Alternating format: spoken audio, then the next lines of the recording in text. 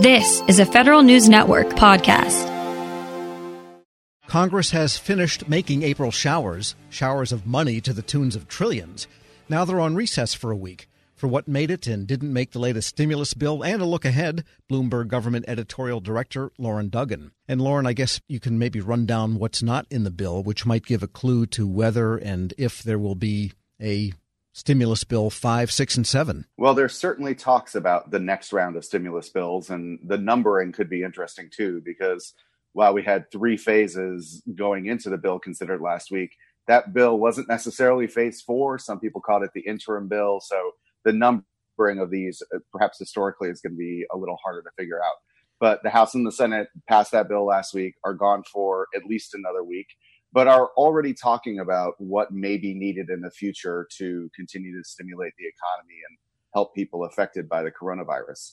The big thing that wasn't in this package that could be at the heart of the next one is aid to state and local governments. Now, there have been some programs that have gone out to state and local governments, and they're obviously getting money through a lot of the other different programs that are going through government agencies. But this is about direct aid, which many of the governors say they need because their states are hurting. They have a revenue issue. They have additional expenses, obviously, from dealing with the coronavirus, and have had to pay a lot of bills here and are going to have a hard time meeting their budgets, especially if they're in states, for example, that have balanced budget amendments that may make it harder to operate here. So that's going to be, I think, the centerpiece of the next bill, but hardly the only thing that members are going to seek, because there were other things left on the cutting room floor here, in particular, additional SNAP benefits or food stamp benefits. While there has been additional money that went to the program in the previous bills, Democrats would like to see a percentage increase in the benefit that actually reaches families on that program.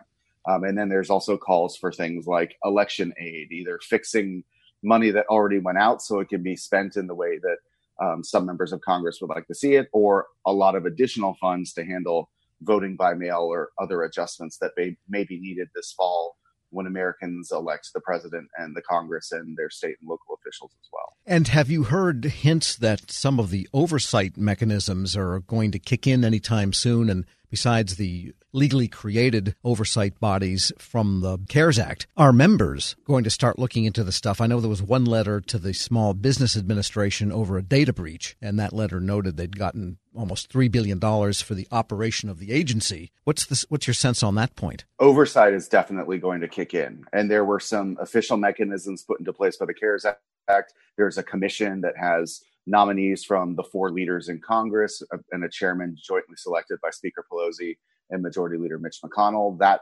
has, I believe, the 4 congressional members, and that should be up and running soon. There's the panel of inspectors general that was created by that law, and then there's also a special inspector general created by that law.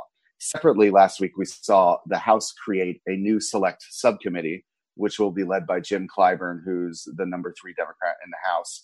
And that should be getting up and running soon as well. Now, Republicans were not on board with the creation of that new select subcommittee, saying that there were the mechanisms created in CARES. And of course, all the other committees in Congress have oversight roles too of the agencies that got funding. We know the chairman, the ranking members on the House and the Senate side have raised questions when they've seen things that they're not comfortable with. Hearings have not really been a factor because the House and Senate haven't been in session, or at least not doing that when they are in town. But we probably will see more letters, we'll see more phone calls, and we will see hearings restart eventually, where people will look into how agencies have performed, what steps they didn't take. And there's going to be competing calls for different aspects to be looked into. I'm sure we'll see more calls to investigate the World Health Organization and its operations, given what the administration has said and many Republicans have said there. So I think we will have a number of investigations going forward, or oversight hearings. That's going to be a factor here for sure. We're speaking with Lauren Duggan, editorial director of Bloomberg Government. Give us a sense of what it's like from an observational standpoint with all of those members with, well, too bad they weren't muzzles in some cases, but masks on, talking to one another. It's kind of surreal, isn't it? It has been. I've not been up on the Hill during any of this. I'll state that for the record, but I have watched proceedings virtually, as many have. And on the House floor, you had a dais full of members and staff with masks on, which is just unusual to see, and people spread out in the chamber. The Rules Committee, which has a very tight meeting room up in the Capitol usually. When they met last Wednesday, they met in a bigger committee room so they could spread out. So instead of being, inches or feet from each other, they had space and they were in masks and it was very spread out. So it's a very unusual way to see Congress. The House, when it voted, took a very long time because they went in groups of members to the floor to vote and then to get out to try and limit exposure. And so a vote that normally could take 15 minutes or even 5 minutes if it's in a sequence of votes took well over an hour and a half to handle just because of the steps that were being taken. So Congress can meet in this very kind of unusual, stretched out, socially distant fashion, but it's a lot less efficient then because sometimes they'll stack 10, 20 votes in a row. You can't do that if it's going to take 80, 90 minutes to get through everyone voting. So very unusual Congress, to be sure. And I wonder if partisan lines might be drawn a little bit more sharply when it comes to aid to the states, because that would be a big ticket item. And Mitch McConnell hinted at it. And a few people have raised a small voice on this matter. But the fact is, all of this money is being printed.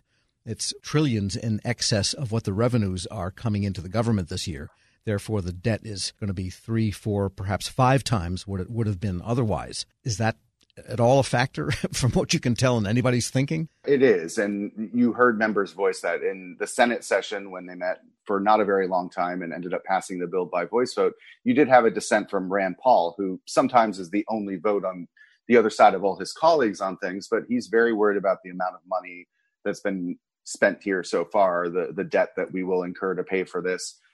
There are partisan differences in what goes in this bill and doesn't. I mean, if you listen to the debate, Republicans said we were ready to go a long time ago with the aid to replenish this Paycheck Protection Program, the SBA program, but Democrats wanted more and that slowed it down. And Democrats would say that, well, we only got what we wanted because we slowed you down and we still don't have everything. We still need more. So partisanship was very much part of the discussion and the debate that was had on this bill, even though in the House, the eventual vote was 388 to 5 on passing this interim package. But when it comes to things like state aid, there will be partisan differences. And I think partisan differences will be part of the oversight mechanisms that they kick in and what people choose to look at, not look at, the questions that they ask of witnesses when they come up. So that will be part of the factor here going forward once members get back into town, and even before then on Twitter, social media, and the mechanisms people are using to stay in touch with their constituents. What fun. Lauren Duggan is editorial director of Bloomberg Government. As always, thanks so much for joining me. Thank you. We'll post this interview at federalnewsnetwork.com/Federal Drive.